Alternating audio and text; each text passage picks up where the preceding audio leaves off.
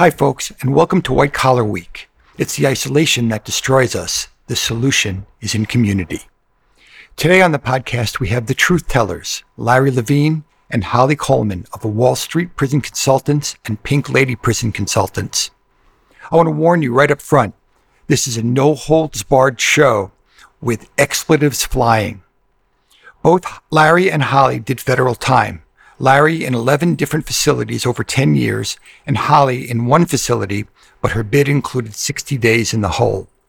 If you are looking at prison time, or you have a family member, friend, colleague, or client who's in trouble, this is an episode you will want to watch or listen to. So coming up, the truth tellers, Larry Levine and Holly Coleman on White Collar Week. I hope you'll join us. Hello, and welcome to White Collar Week, a podcast sponsored by Progressive Prison Ministries, the world's first ministry serving the white-collar justice community. I'm Jeff Grant, co-founder and your host. I served almost 14 months in a federal prison for a white-collar crime I committed when I was a lawyer, so I know that it's the isolation that kills us, and the solution is in community. So let's get started. Hi, folks. Welcome to White Collar Week. We have a fantastic show tonight. Two of my very favorite people, Larry Levine from the LA area and Holly Coleman from the Dallas area. And we're calling this episode The Truth Tellers because the truth is that these people know what's going on. And there's so much misinformation out there and so many pretenders trying to do what these two wonderful people do that we just want to separate the wheat from the chaff, as it were. So what we're going to do is we're going to ask Larry and Holly to both give a little background on themselves. We'll give them about 5 minutes each, and then we'll get into some conversation. So Larry, why don't we start with you, Larry Levine? Hey, glad to be here on your show. I want to touch on something you say, the truth tellers. You know what they say, that 50% of what you hear is bullshit and the other half isn't true. Who am I to say? Okay. I'm Larry Levine. Maybe you've seen me on CNN, Fox, MSNBC, Bloomberg, somewhere. Seems like I've been everywhere. I spent 10 years in federal custody for narcotics trafficking, securities fraud, racketeering, obstruction of justice, and machine gun.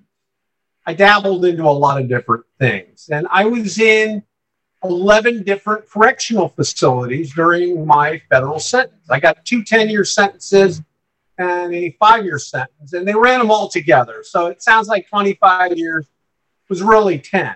And the reason why I was in so many different facilities is I helped out so many different inmates with early releases, medical care, transfers, furloughs, job changes, all kinds of shit. Justice Department got a little pissed at me. You know, what is the easiest way to deal with a problem? Get rid of it. So they moved me around, which really didn't bother me. Got to see the country, got to fly on Con Air, got to experience a lot of things most people don't. And I helped out so many people when I was in custody that people are like, wow, I wish I had met you before I went in and you could have worked with me and worked with my lawyer. And being a smart-ass Jew, I thought, well, shit, I could turn this into a business. And I did, and here we are now. I run Wall Street Prison Consultants and Pink Lady Prison Consultants, along with Holly Coleman, who is also with us today. And essentially, we help people. We do, people that come to us, they're screwed. They're fucked. There's just no question about it. We do damage control. We help people get into programs so they can get out early. And we get them in position so they can take advantage of these programs. So we can get them into a good institution. I mean, we're not their travel agent, but we can get them into an institution that is geographically desirable, easy for their families to visit them at. We get them into we can assist them. Nobody can get anybody into anything. We can help them qualify for several different Federal Bureau of Prisons programs that get people out early, get people extra halfway out, whatever it may be. And that's essentially what we do, 8555 prison. You can get a hold of us 24/7. So I think I've run my gums enough, told my story, and I'm going to hand it off to Holly. Thanks, Larry. Hi, Holly. Hey, Jeff. Thanks for having me on here. Yeah, sure. So my name is Holly Coleman. My story is I worked for a very large tech firm out of Silicon Valley. I was the executive assistant or chief of staff, quote, to the senior vice president of a particular business unit. And back in the day, well, it's still happening. But at that level, we were whining and dining and taking a ton of customers all over the world. Everything filtered through my credit cards, everything. Some questionable things, yes. Meaning a lot of things from our executive team, some of myself, even personally, but not to the level of what my charge was by any means. What happened? The company was doing a reorganization and merging things, and I took a package left. And a year later, on my birthday, I had 13 FBI agents at my front door knocking on my door for a search warrant. Open up, FBI! That's how it went. And of course, at that point, they just had a search warrant. They were looking for things that were purchased on these credit cards. It mostly was, like I said, all travel. So there was nothing. They ended up taking my cell phone, my husband's cell phone, and a computer and returning those to me 3 months later. But in the meantime, you're going through this trauma of like, what's going on? This is a federal case. What do I do? Had to find an attorney, found an attorney, and basically it was an investigation. There was no indictment. A plea deal came right away, and I'm still, shell-shocked about this. And this is the part where we help women because it's the unknown and the things that you just don't know that's going to happen. You need to be prepared. And I was not. And I looked around on the web trying to find information, couldn't really find a whole lot. And subsequently, I went ahead and took a plea. My plea was for 27 to 33 months on one count of wire fraud.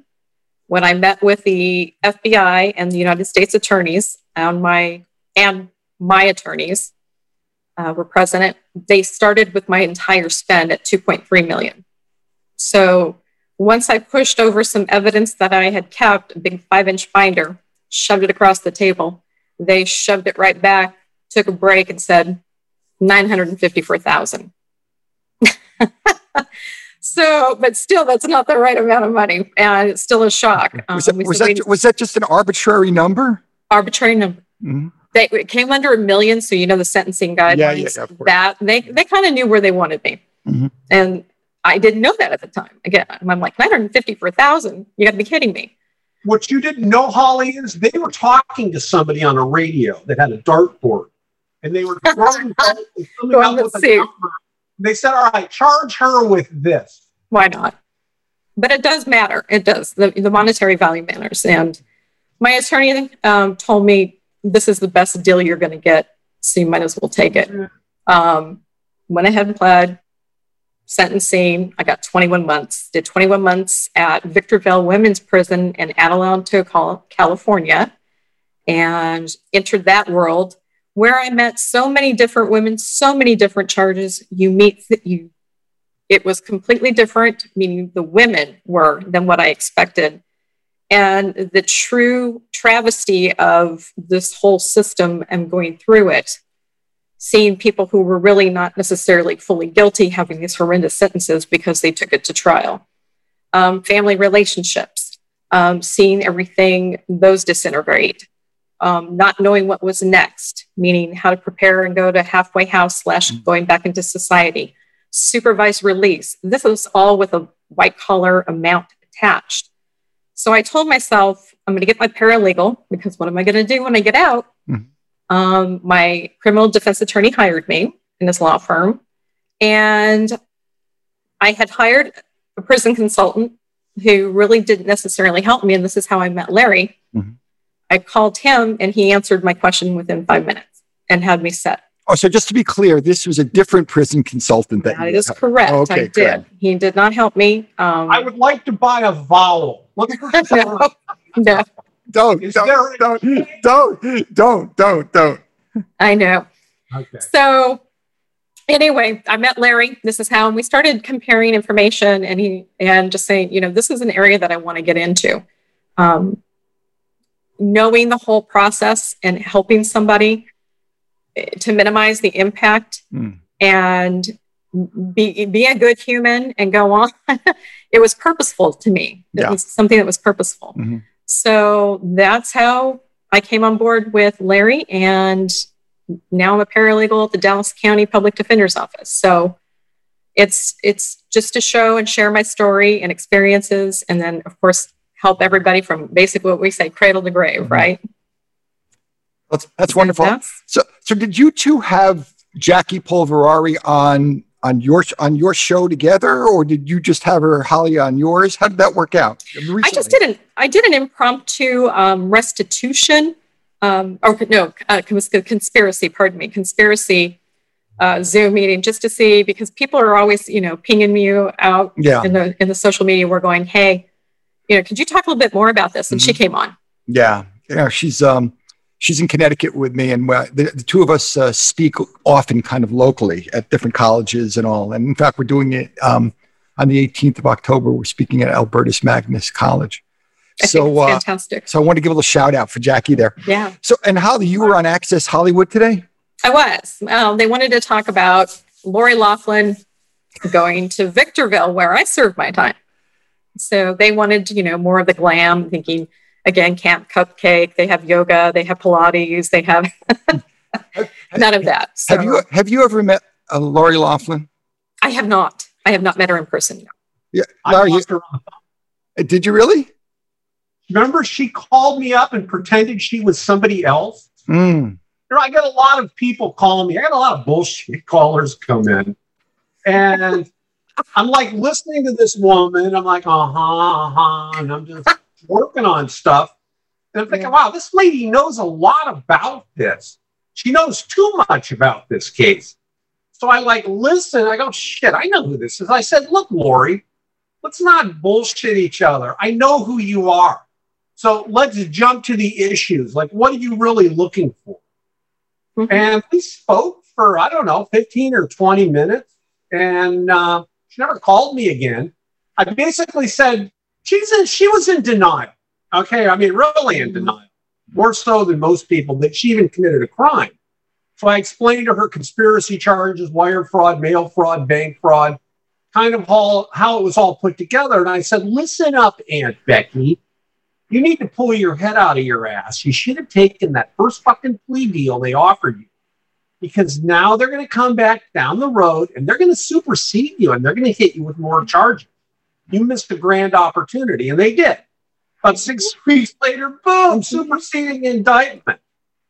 And she eventually pled out to it. I don't know if she actually hired any prison consultant. I have suspicions, but I do too, but don't know. I actually I actually have a wall of my office that's plastered with articles of prison consultants who claim that they represent Lori Loughlin. So it's. I was going to say, well, there's quite a few, yeah. Oh yeah, I can barely see that. I can barely see out the windows. Yeah. So let me tell you a couple of stories. The first story is when I got contacted by Larry, or I can't remember how we got together. And he invited me to be on your old show, Larry. I guess Street Justice, it must have been. Street Justice with Bruce Cameron. And I listened in, and of course, it's wild and wacky. And I said, I'm not going to come on the show till you and I speak on the phone. And we spoke on the phone, and I tried to explain to you who I was. I certainly wasn't that well known. You were probably very well known. And I tried to explain to you that I was a reverend, and we started talking about it. And you were the sweetest, nicest guy in the world. And I recall saying to you, Larry, I promise you, I will never tell anybody that. Right? So now that I've exposed that on my own podcast, I'm telling you that your appearance belies your true nature. And that's very true. Right? Yes. That's the truth. So that's the first thing I want to say. Okay. The second thing I want to say is that exactly today, by the way, Larry, or a year ago, I visited you and your wife out in Moore Park. And I think I was the only one who's ever slept in your studio on the sofa there. I have once. Fell asleep. Actually, In the studio. Ooh, but Jeff, you were in the studio. That's I think a big deal. day naps in that studio. Yeah, the only way I know it was a year ago today is that a Facebook memory popped up, and I said, "I can't believe we're doing it the same day." That's great. So, why don't we leap from there, kind of into why you decided to be helpful to other people? It's kind of an entrepreneurial spirit. It's something that that takes a lot of time, that there's a lot of people suffering out there. Not everybody can pay you, that you have to be really committed to wanting to help people, and especially in an environment where they're not necessarily committed to receiving the help. Right. Right. So why don't we talk about that a little bit? Because I think that kind of that throws the dart right into the middle. I'm going to keep my metaphors right. That throws the dart right into the middle. Like, what is it about this that really drives you? I want to jump in and say something. I asked Holly a long time ago, because she did hire another consultant. I said, when she called me, well, why didn't you call me originally? She had just reached out to me. And Holly, what was the reason that you didn't just reach out to me originally? I said you were scary. She thought I was scary. I don't. People think I'm not scary. Yeah. It's the appearance. The appearance. Abrasive. I thought. I wear the glasses because they make me look like an asshole. I mean, seriously. But yes, that's the reason why. But what we do, it's serious things. It's all serious.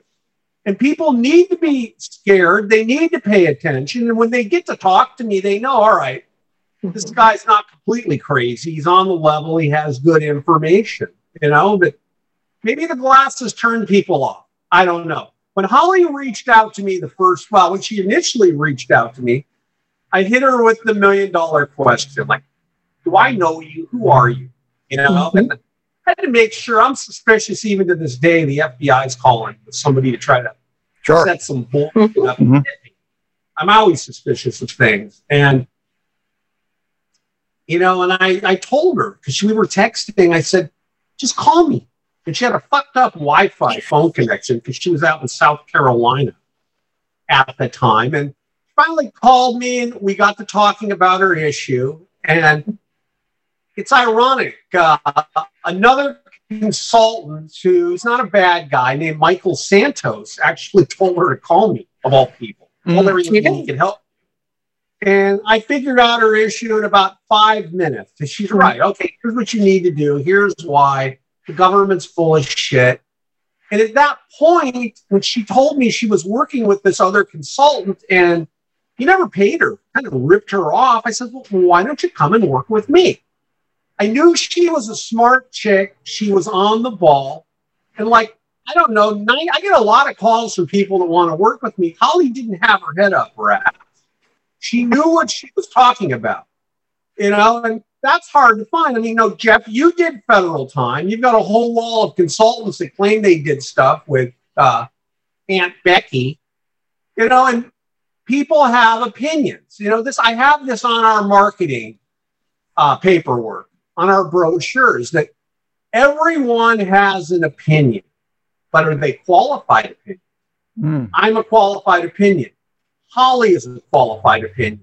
Jeff, you're a qualified opinion. People are trying to get advice from people that essentially never served one day in custody, that are telling them what's going to happen to them. And it's like I tell people, well, if you were going to have brain surgery done, would you want someone who's actually done it?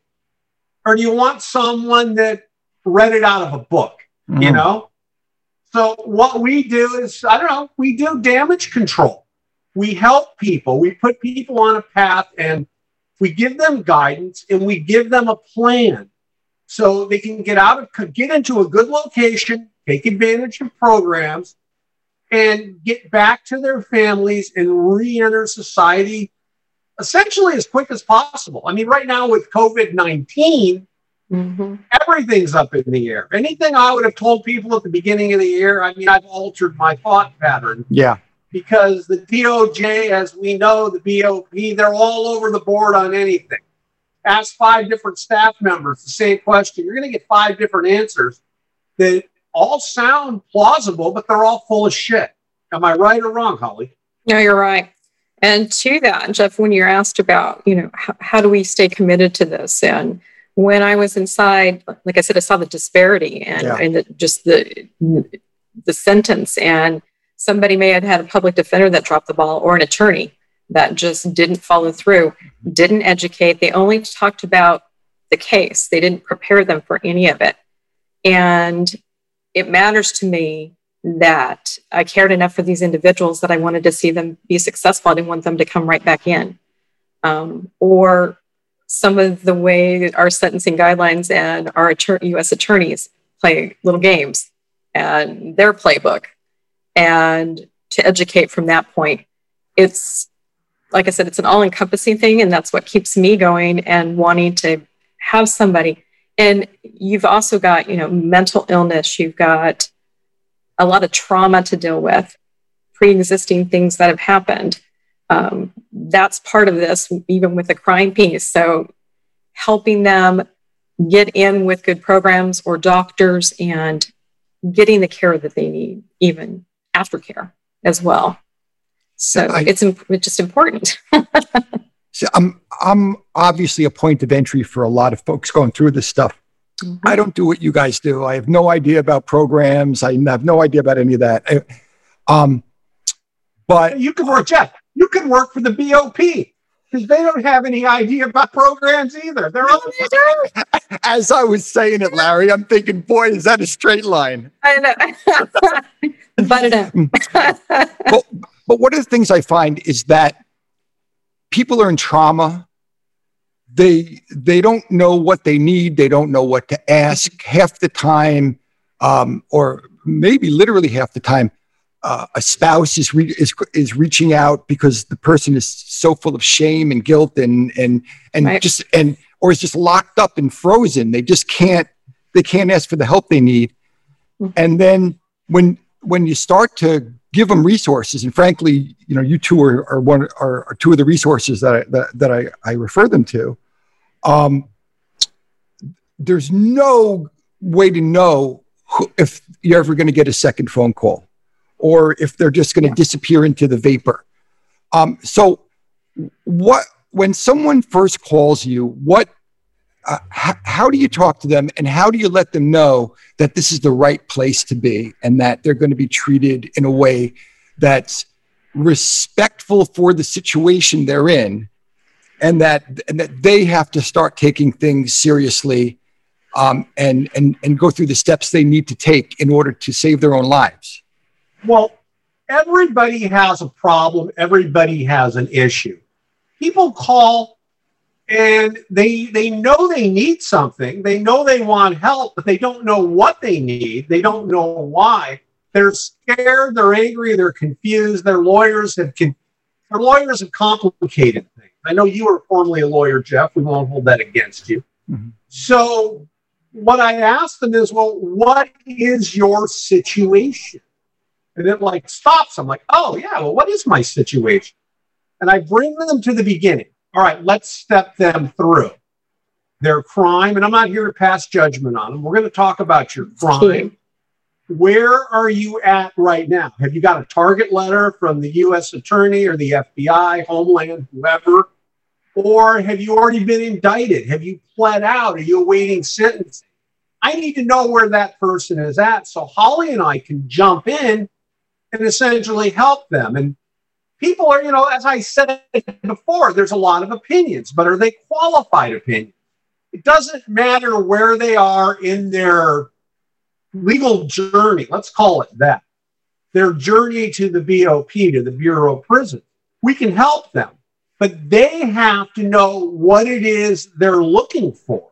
Once we know what they're looking for, then we can guide them, do damage control, and put them on a path that we can help them achieve their goals. But if somebody doesn't really know what they want, I mean, we could suggest things, but I'm not going to talk to some asshole for hours, giving them suggestions and have them go, And I've yelled at people. I am kind of abrasive sometimes.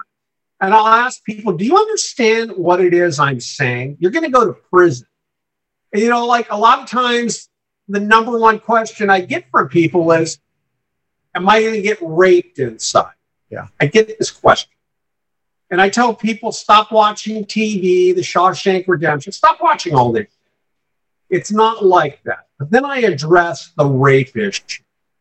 And I'm kind of, as I said, like an asshole. I can't help but fuck with people. I go, well, you know what? When they do it to you the first time, it's so bad. then it will be considered rape. But after that, it might be consensual sex. Because what do I know? Maybe you're going to enjoy it. Well, these people just freak out when I do that. Then I say, relax. I'm just joking. It's not going to happen to you. But the important thing is now I have their attention. Now, well, you do. Mm-hmm. They're real. I don't think I said that to you because you came out of custody already. Well, here, the other part we do with the trauma piece is you can tell when somebody's struggling. If it's a husband calling for, or if it's a friend, because you already know right there that there's something going on. I try and make things a little bit easier to say, I understand how people become alcoholics and drug addicts during this process. I drank because it's the only thing that got me to sleep or calm me down until I realized I'm just damaging myself even more. So I try to give people all these nice one. I'm kind of like the abrasive one, but we have cohesion where, I mean, Holly will tell me, such and such, you need to call her, you need to reach out to her. She's not getting it. She's not understanding. Right. And I'll say, okay. And I'll reach out to the person. I'll say, look, Holly asked me to give you a call. What's going on? I say, look, she's already explained that to you. So let me explain it to you again. And I'm going to explain it to you in different terms. So pay attention to what I'm saying. And after I've drilled a hole in their head and poured some brains in there, they get it. And Holly had given them a perfectly logical answer, but sometimes Holly is too nice. And right. See. Well, not all the time, but they're not really, they're listening to her voice. She's like a calming voice. But that calming voice sometimes is counterproductive, right? Boom! We've talked I just jumped right in. All right, look, here's the situation. This is what's going on. This is how, this is why. Look, there's programs we can get you into. I know what you want. You want to get out early, right? They shake their head. Do you have an alcohol problem? Do you have a drug problem? No. Well, how do you know? I ask people, how do you know? Let's break it down. Do you drink? Yes. All right. How much do you drink? Well, I drink wine.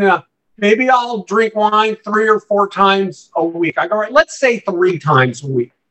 When you drink, how many times, let's say, do you consume alcohol each time that you drink? Oh, I don't know. I have 3 or 4 drinks. I said, okay, so let's call it 4 drinks. You're doing that 3 times a week. So you're consuming alcohol 12 times a week. Let's multiply that by a month. Well, gee, now you consumed alcohol 48 times. Now, let's multiply that by 12 months.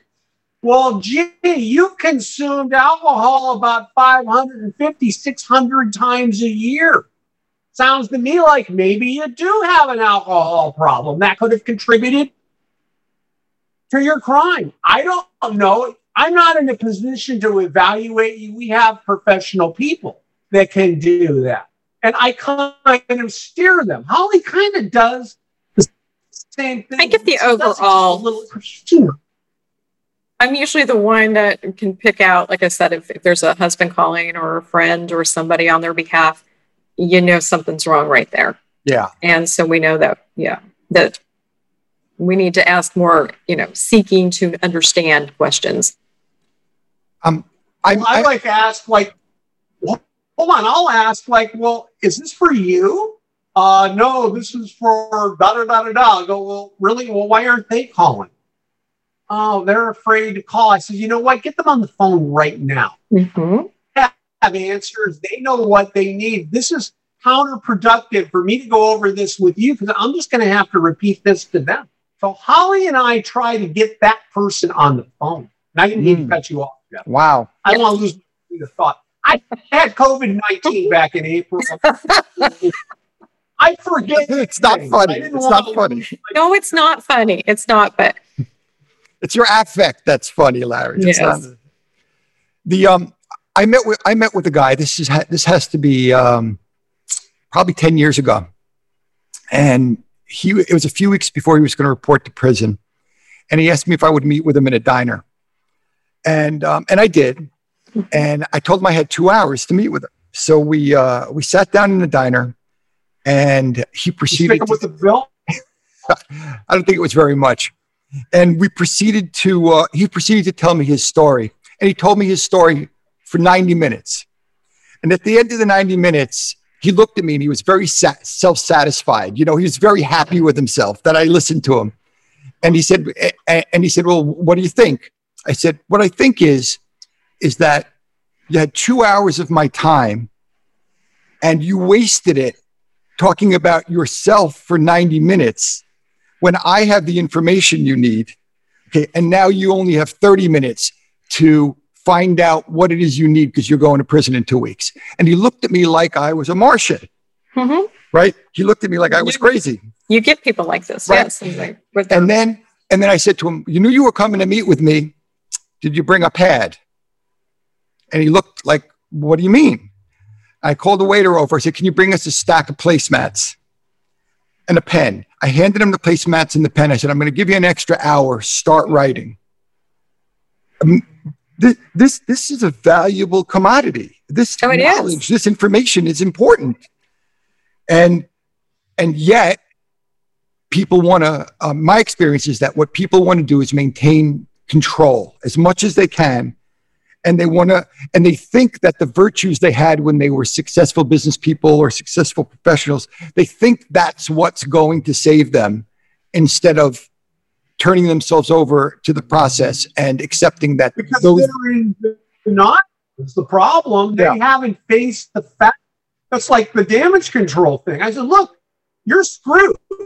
Okay, you're fucked. There's no question about that. So we're going to take a long rope, put it around your neck. We're going to pull your head out of your ass, and we're going to put you on a track so you can get out early. You can take advantage of programs. Forget about all that bullshit you think you know and what other people know. And if you really knew this shit, you wouldn't be coming here meeting with me or calling me. Now, would you? No. Okay, there you go. Now, Jeff, I have to say, and Larry, you know this, statistically speaking, the higher up level of whatever manager or supervisor that they had, it is difficult, CEO level, to pull them in and have them do that because they still think that their own skill set's going to how they manage their life and how they can have, communication with officers and get through this process now. So you got to keep on because once they're in and even after the fact, we've had them come to us to say, wow, should have listened a little bit more. So let's can I bring my computer? Well, let me have my cell phone. Now, you get those, Jeff? People of course. Summer camp, they can bring all their shit. Well, what I find is that when people are first going through these things, they are trolling the internet and they've read as much as they possibly can, thinking that there's going to be a magic bullet in there that they're going to find. And there's no magic bullet. And you guys may be the magic bullet, but well, we minimize, but again, usually, but that's at that point it's minimized. But they think that there's going to be something out there, and in truth, that that magic bullet might be inside of them. They may not have actually been truthful about their story, even to their own lawyers. Mm-hmm. And that happens where they play it. Yeah. We find things out later. We go and read the PSR, the probation sentencing report. It's like, aha, well, why didn't you tell me this? And then I find out, did you even read your probation report? because you're telling me this. Meanwhile, the FBI or Homeland Security, whoever, the Secret Service, they're stating da-da-da, and that's going to adversely affect you at sentencing time. So maybe you should go back through your PSR with me. Let's talk about the facets of your crime. Are you even aware of what you're being charged with and why? You'd be surprised that a lot of these people, they don't know. And that's why they come to us, because we're going to do damage control. The lawyers, again, Jeff, I won't hold it against you, you're a lawyer. The lawyers try to complicate things. They do. Where Holly and I can break it apart in simple terms, giving examples that people will understand. And that's what people need. They need to, first of all, understand the process and what's going on, what they're charged with, so they can get a picture in their head of the whole concept, and then we can guide them. You know, it's like would you put someone behind the wheel of a car that's never driven before? And maybe if you're Asian or something. I'm in LA, I could say that. But the point is that a lot of people, they're just not aware of the federal criminal judicial system. They're not. And even, and I went to work for my former criminal defense attorney. So we had a conversation. There are things that he didn't know. My restitution was a huge thing that they slipped in, and, it caused tremendous problems on the end for me until Larry helped me clean that up. But so there's things that they don't know that we're able to pick apart. They just don't, they miss things. We've caught things on, again, pre-sentence reports that put one person from one category into another. It was huge. It made a difference. Well, what I find is that, criminal defense attorneys are not subject matter experts on people's businesses or people's industries or the nuances of what it is to be in that industry. And sometimes you really need to understand that. And sometimes the nature of the charges is specific to that industry. And your attorney may not have a clue. Right. If it's white collar, okay. Were you a leader, manager, organizer? How many crimes do you commit? The most important thing is, what's the dollar amount? What is your dollar amount loss or exposure? Do you have any prior convictions? And touching back on what Holly said, where the lawyers don't know, I've come to a conclusion that the lawyers aren't doing this maliciously. They just really don't know. They don't. Right. Yeah. Law school does not get someone ready as much as they should be to help a criminal defendant fight their case or understand their case. They pass things off. Okay, Holly, when you were working in San Diego for your former defense lawyer, how much of his work did you do, would you say, percentage-wise? Quite a bit. A lot. Quite a bit. Yes. So and this is a paralegal perspective. Yes, a lot. So that tells you a lot right there. And that was my lawyer. A good lawyer. Pass it off to They pass it off to the paralegal, the legal assistant, who does the majority of the work. Lawyer looks at it, okay, change this, change that. And then the lawyer goes, appears in court. And I've run into cases before where the lawyers weren't even aware of what their paralegal created. They did not bother to read legal documents that they ended up signing. And that leads to problems. I tell people that I'm not a lawyer. What I do is federal criminal litigation assistance. I work with you and I work with your lawyer. We're going to put a path together for success. And lawyers don't like me. They like Holly. They don't like me because when I get involved in things, the lawyer has to really start working. The lawyer can't just blow them off. Not that they can blow Holly off. I wake people up. An example, here's what I tell people, that you're going to become educated overnight.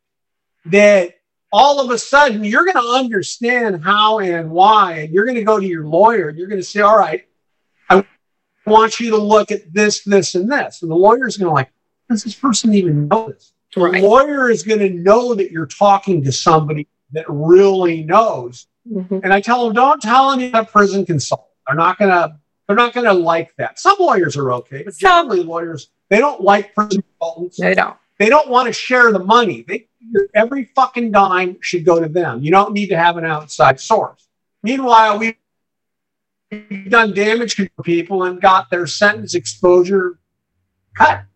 Got help people get lower sentences because we do read that PSR and we do pay attention to what the client is saying. You know, I'm talking too much. I'm sorry. So why don't we share some stories? But just be careful to not tell names or references that might lead to the names. But we all have stories, and I know you guys have terrific stories. So why don't we tell a couple of stories that the general listener, someone who might be starting their journey, might be interested in hearing. And, you know, it can be, you don't have to hold back, but please just don't do anything that's descriptive of the person. Can I go and start? Oh yeah, go ahead. It's going to get sued. I'm going to tell sued. Okay. I'm going to tell about the warden getting stabbed. I was clerking at the men's medium 2 for the warden, and he was stabbed at Mainline. And when you go inside, you got to pay attention to what you're writing out into the world, such as I was blogging. I was telling about my experience, meaning I was sending via email my daily experiences, and the person was putting it on a blog. And like I said, the warden got stabbed. I was in his office. I was sequestered to the visitation room, locked in, and saw this huge response. And I can't believe it. Victorville is on a complex. So there's a men's penitentiary, 2 men's medium facilities, and a women's camp. And the women do all the work. So all the women were at work, out, unloading semi-trucks, doing everything. This goes down. All the officers from everywhere just come mobilize at the men's medium. And I'm watching the buffoonery of these officers come in. Some are very overweight. Some barely can make it inside. And it was just unbelievable. Guys, the officers were jumping in the back of pickup trucks with their guns, weaving around women who were trying to get out of the way. I'm like, what happens if they drop, a weapon and shoot one of them?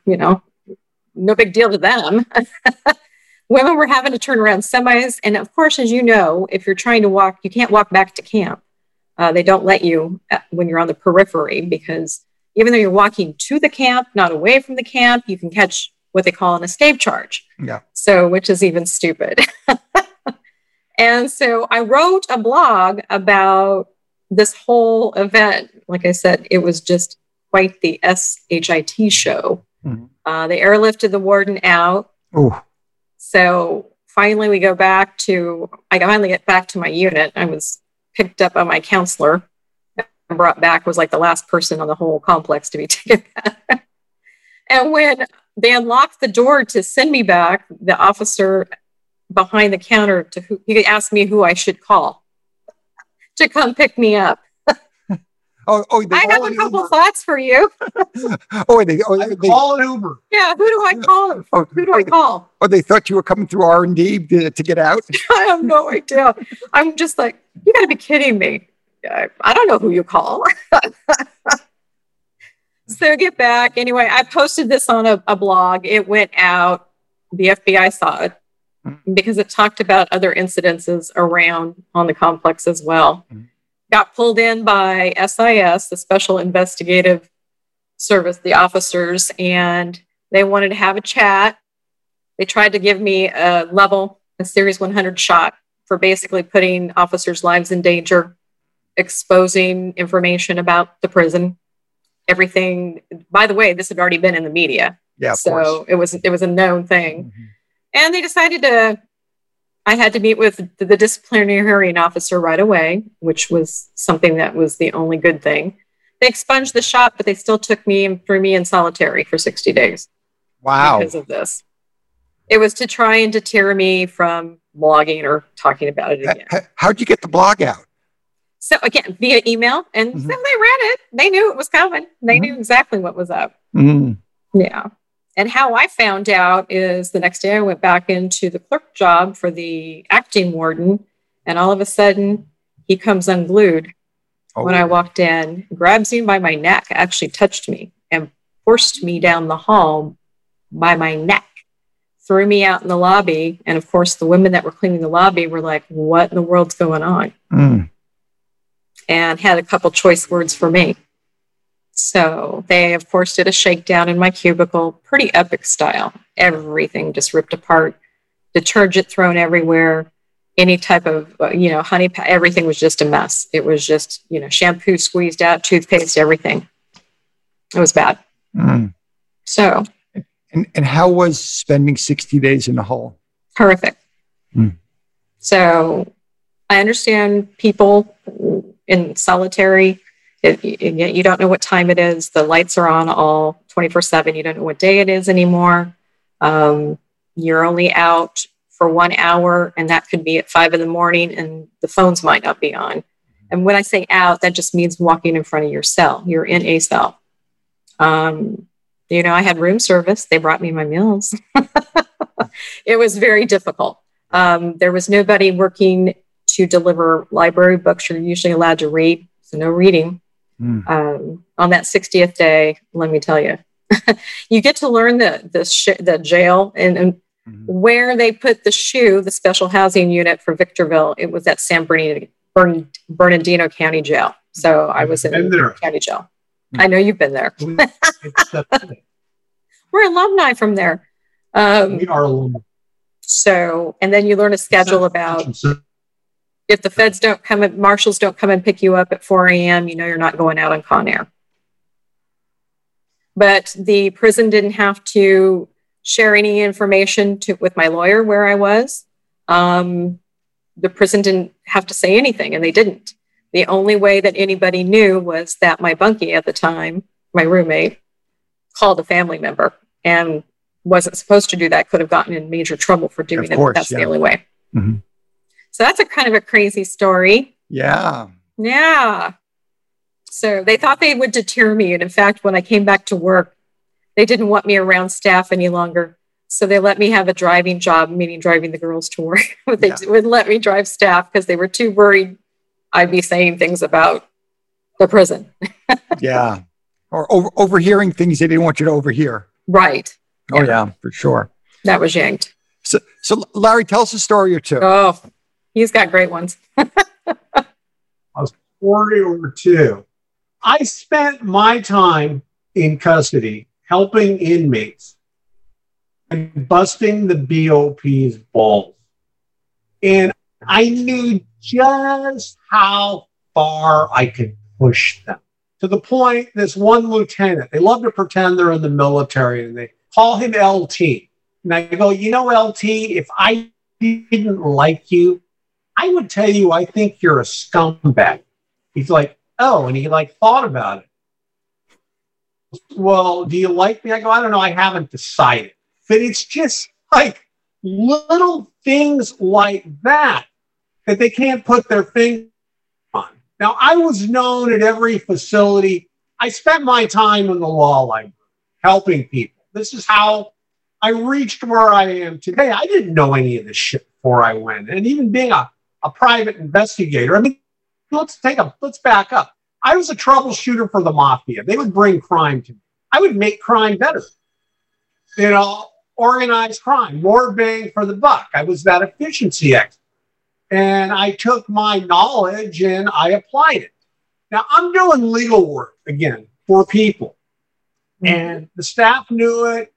There was a warden he was an associate warden in Texas.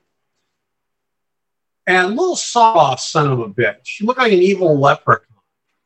And he comes into the law library one day, and I had done a ton of, people that had outstanding warrants and traffic tickets and all this shit. And I was drawing up motions for people to get that dismissed, to get sentenced to concurrent time, to run concurrent with the sentence they're serving right now. And you send what's called a conforming copy to who you send it essentially to the warden to let them know I filed this. People don't know you need to do that. Copy. Well, the legal work that I did was so good. They actually thought that it came from the court, and they started dismissing detainers on people based on my motions. I mean, it wasn't an order based on my motion. Well, one day the leprechaun, I guess, found out, all right, this stuff isn't real. He comes into the law library and says, he's holding some documents, he's holding some motions. He goes, which one of you is Levine? And I go, that would be me. What do you want? And he goes, did you do this? And he shows me the motions. I grab it out of his hand. I go, yeah, I did it. What about it? He starts telling me that I do that. You can't, he's telling me I can't use pleading paper. He's telling me, and I'm like, really? I says, well, maybe you should brush up on your own policy, because I happen to have it right here. And I pulled out the program statement. And they said, your own policy says that I'm allowed to do this. So don't tell me that I can't do something that your policy allows me to do. And I said, but I'll tell you what I'm going to do. You give me a written order telling me that I can't do it, and I'll stop. I said, but until then, until that order comes down, I'm going to keep on doing what I'm doing. And if you have nothing else for me, I said, I'm done here. And I went back to work. And he's just standing there with a lieutenant. And they'd already thrown all the other inmates out of the law library, except one, actually an inmate I was doing legal work for. You stay here. They didn't know who he was, but they wanted to witness. So I went back to what I was doing.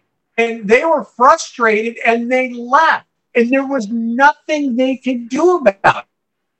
I would make a big production. I love doing this. I did this at several institutions. Yes. I would walk across the compound very slowly, generally in the evening after mail call, after dinner, on my way to the law library.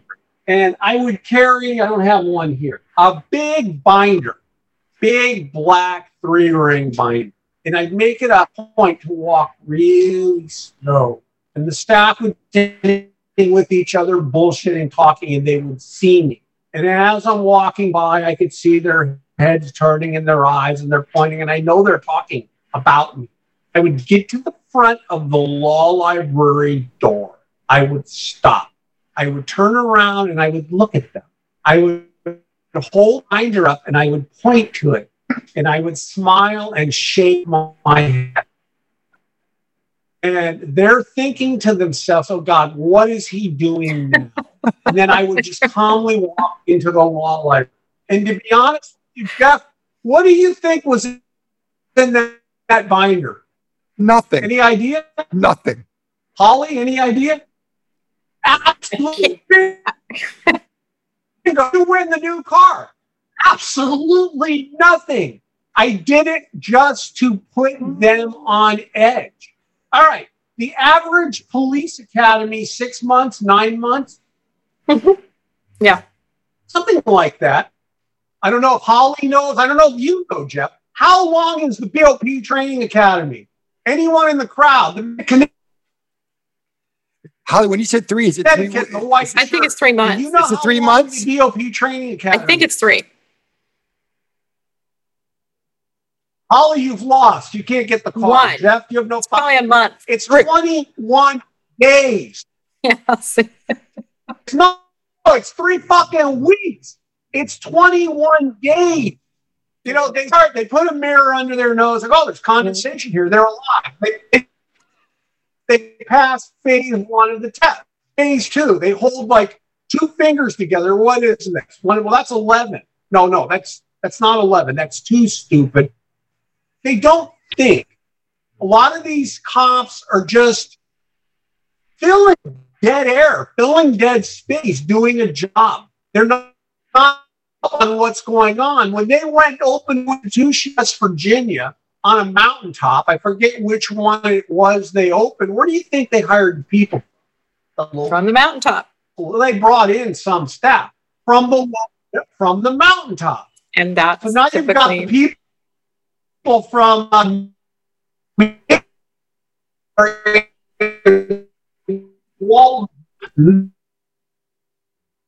working in the prison.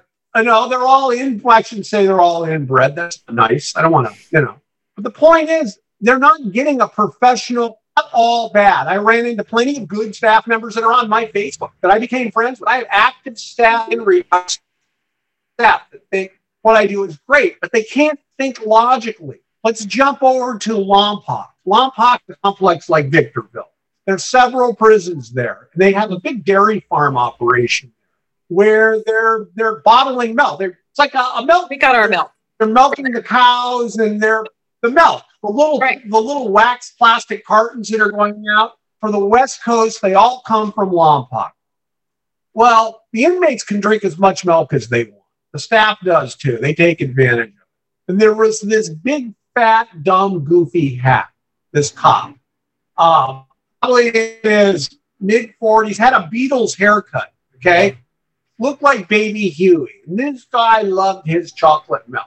And I saw him sucking down a bottle of it. And I looked at him.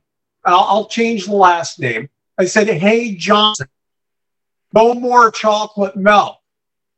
And he has like a goofy look on his face. I'm in the officer's, I'm in the office, the charge reporter's office. He's in there. He's the dude. There's a couple other cops there. I don't know why I went in there for something. No more chocolate milk. And he goes, "How come?" And I says, "Because the chocolate cow died." And he looks at me and gets a really stupid look on his face.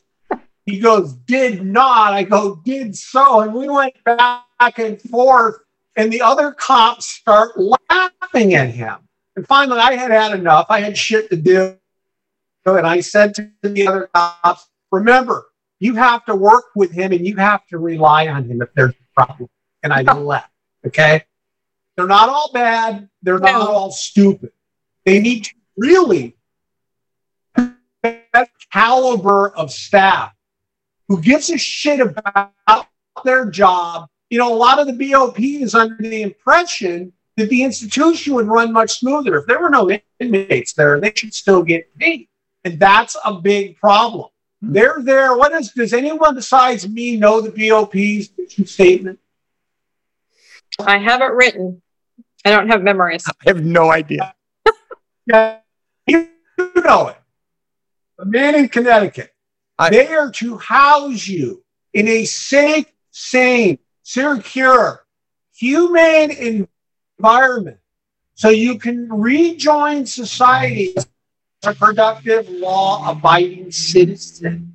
The BOP has lost sight of what its mission really is. Well, they're not their own. When I had clerk's jobs at most places, high-profile jobs, and I would read all their internal shit. Hell, I was even doing college resumes for some of the staff members' kids that were graduating and wanted to get jobs and shit. I would read all their paperwork. I would read everything. Hell, I used to read the package of the instructions on a tampon box when I was 5 or 8 years old, when I was sitting in the bathroom. I read and I absorb. So did the tampons. But anyway, being in custody, they're not there to punish you. That's not their job. They're not there to rehabilitate you. The punish is being away from your friends and being away from your family. That's what it's supposed to be. It says so. In the BOP's own paperwork says that. They're not here to punish you. But some of these cops, as I was saying, have lost sight of their mission. What is their mission? Mm-hmm. And they think it's their job to punish you, and they go out of their way. I mean, you guys probably saw this. Remember the cops that walked around with the big gun belt that had all the toys on it, but no gun? Yeah. The flashlight, and the radio, and the 4 pairs of handcuffs. I mean, just all this shit. And then they had taps on their shoes. So you could hear them when they walk. And I go, well, that guy's got mental problems. He really does. I like the staff that would come in. They'd have a radio and a flashlight and their CPR thing. Yeah. They'd carry it in their pocket. They would come in to do a job. At the end of the 8 hours, they would leave. They were helpful. They weren't crusaders. They didn't come in on the weekend on their day off to help shake the place down, just to get their jolly. Some cops did. But I could go on for hours. And I could tell you about Stories. I know. Don't get me started. So, multiple custody levels. You know, I'm getting ready to launch. Holly and I, our associate Walt Pavlo, we're launching a new podcast called Beyond the Game. Yeah. We're going to be doing high-profile interviews with people who have been in custody, people are going in custody. I'm starting a video podcast myself. I'll probably do live called The Midnight Report. You're hearing that first here, where I'm going to be talking about crazy shit, examining cases where wire fraud, mail fraud, all the different fraud cases, or how the law works. And I'm going to highlight on each report a different case that's currently active or somebody got sentenced to the example. So people can relate that to something other than the law. And on the Midnight Report, which people will be able to find on justicebroadcasting.net, I'm launching it next month, October. I'm going to tell a different prison story. Midnight Report. So There will be one. You'll have to tell them the French one. Believe it or not, Larry Levine is French. I'm going to tell that now. Well, when I was at the medium-high prison in Phoenix, Arizona, they call that Black Canyon, is the FCI Phoenix, and people serving life sentences there. I'm in a cell. I was in there with a couple of Hispanics. Well, they got transferred. Who knows? I had the lower bunk because I was the only one left in there.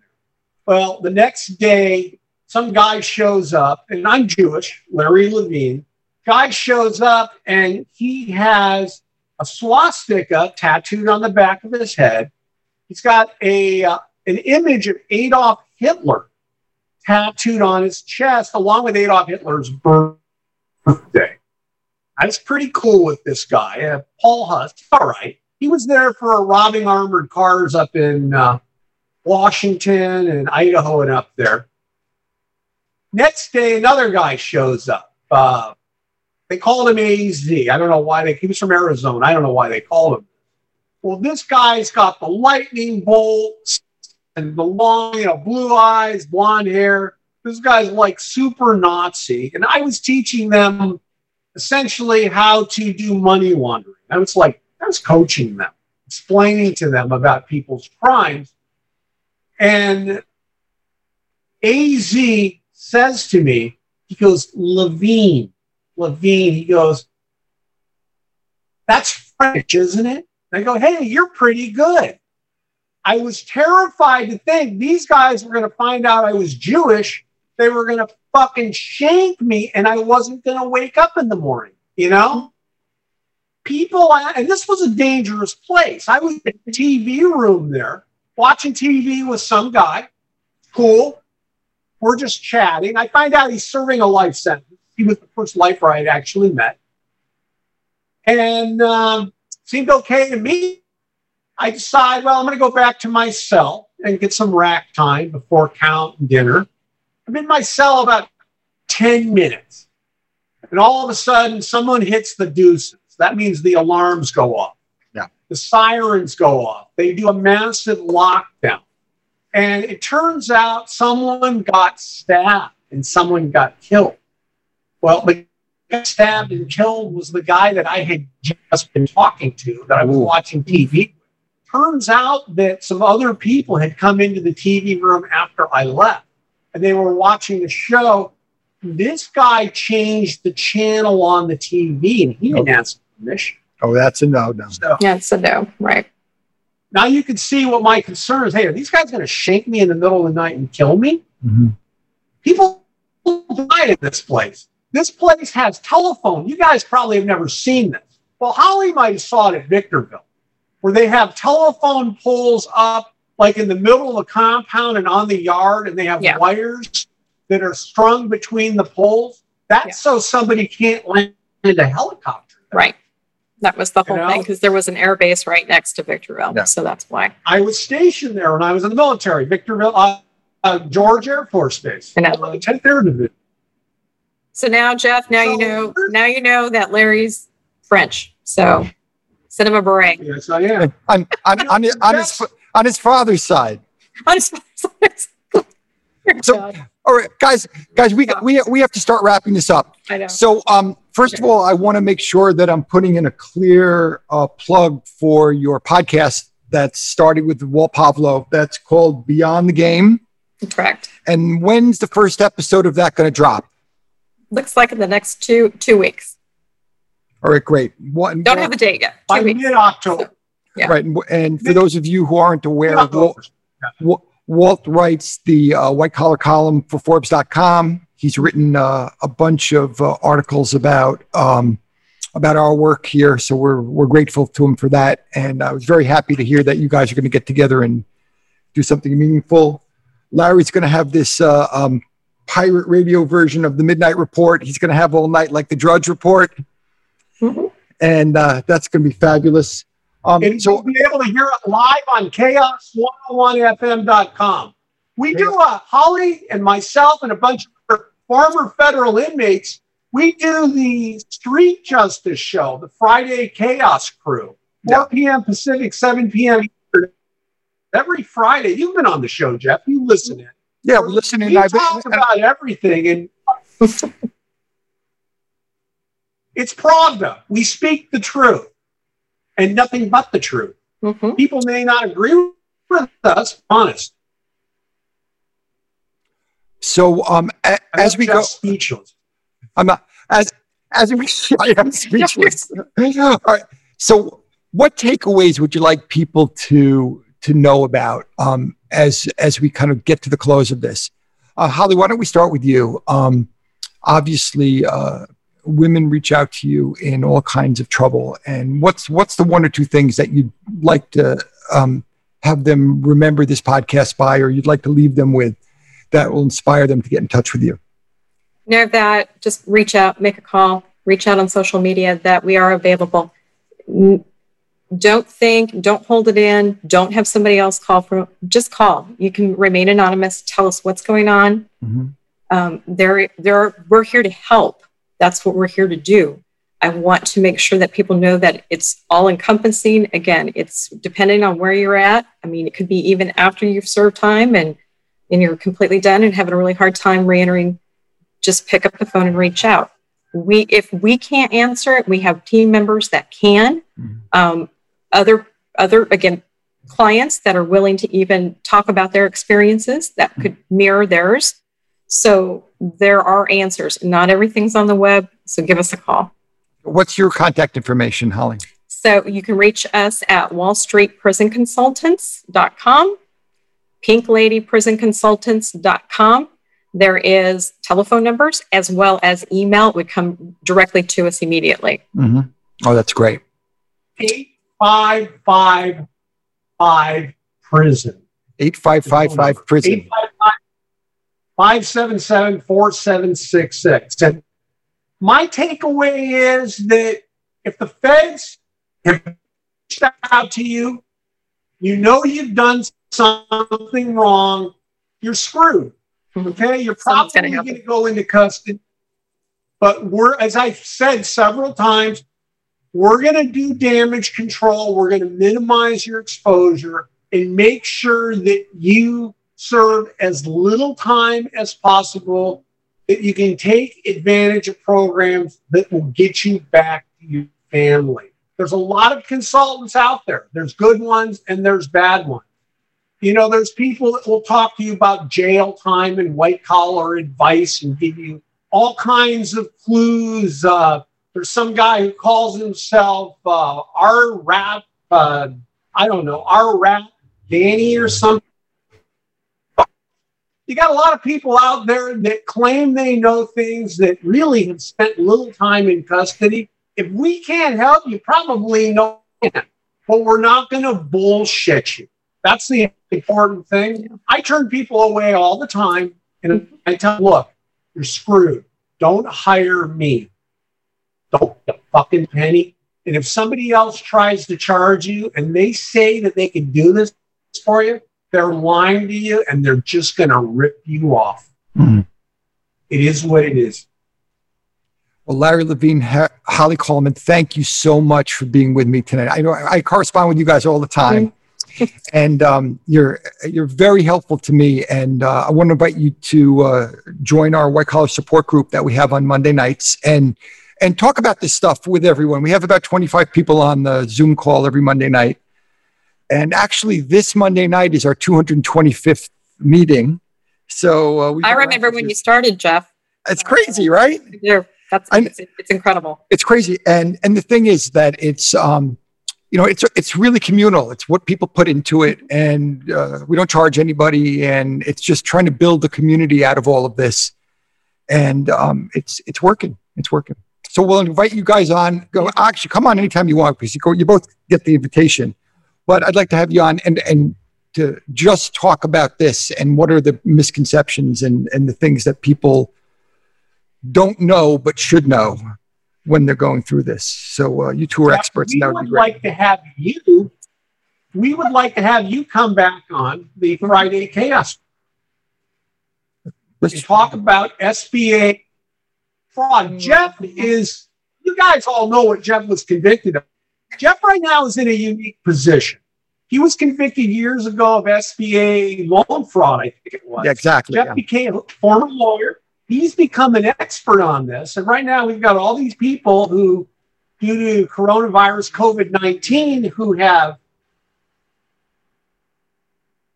taken out SBA loans, that have done fraudulent activity, that will probably end up getting charged with SBA loan fraud. So Jeff is at the forefront of a cottage industry, within an industry. And I congratulate you, Jeff. Well, the thing about that, Larry, is that I always took responsibility for my behavior, but it was impossible for these last 18 or 19 years to explain the circumstances, to explain how the government was pushing out money and how I, of course, took advantage of it. But the context was impossible to explain. And now, obviously, it's way bigger than it was post 9/11. And there's going to be a lot of people in trouble. And there's a lot of people who meant to commit fraud. And there's a lot of people who are going to wander into trouble unknowingly because they were just ill prepared to get their paperwork together, say in 3 days, and apply for complex and complicated loans that they didn't really know what they were getting into. Mm-hmm. We can talk all about that, Larry, and of course I'd love to, but mostly it's the opportunity to be of service to people who don't have to suffer, and the suffering is optional. And I think you guys do a tremendous job and a tremendous service. So thank you so much. Thank you.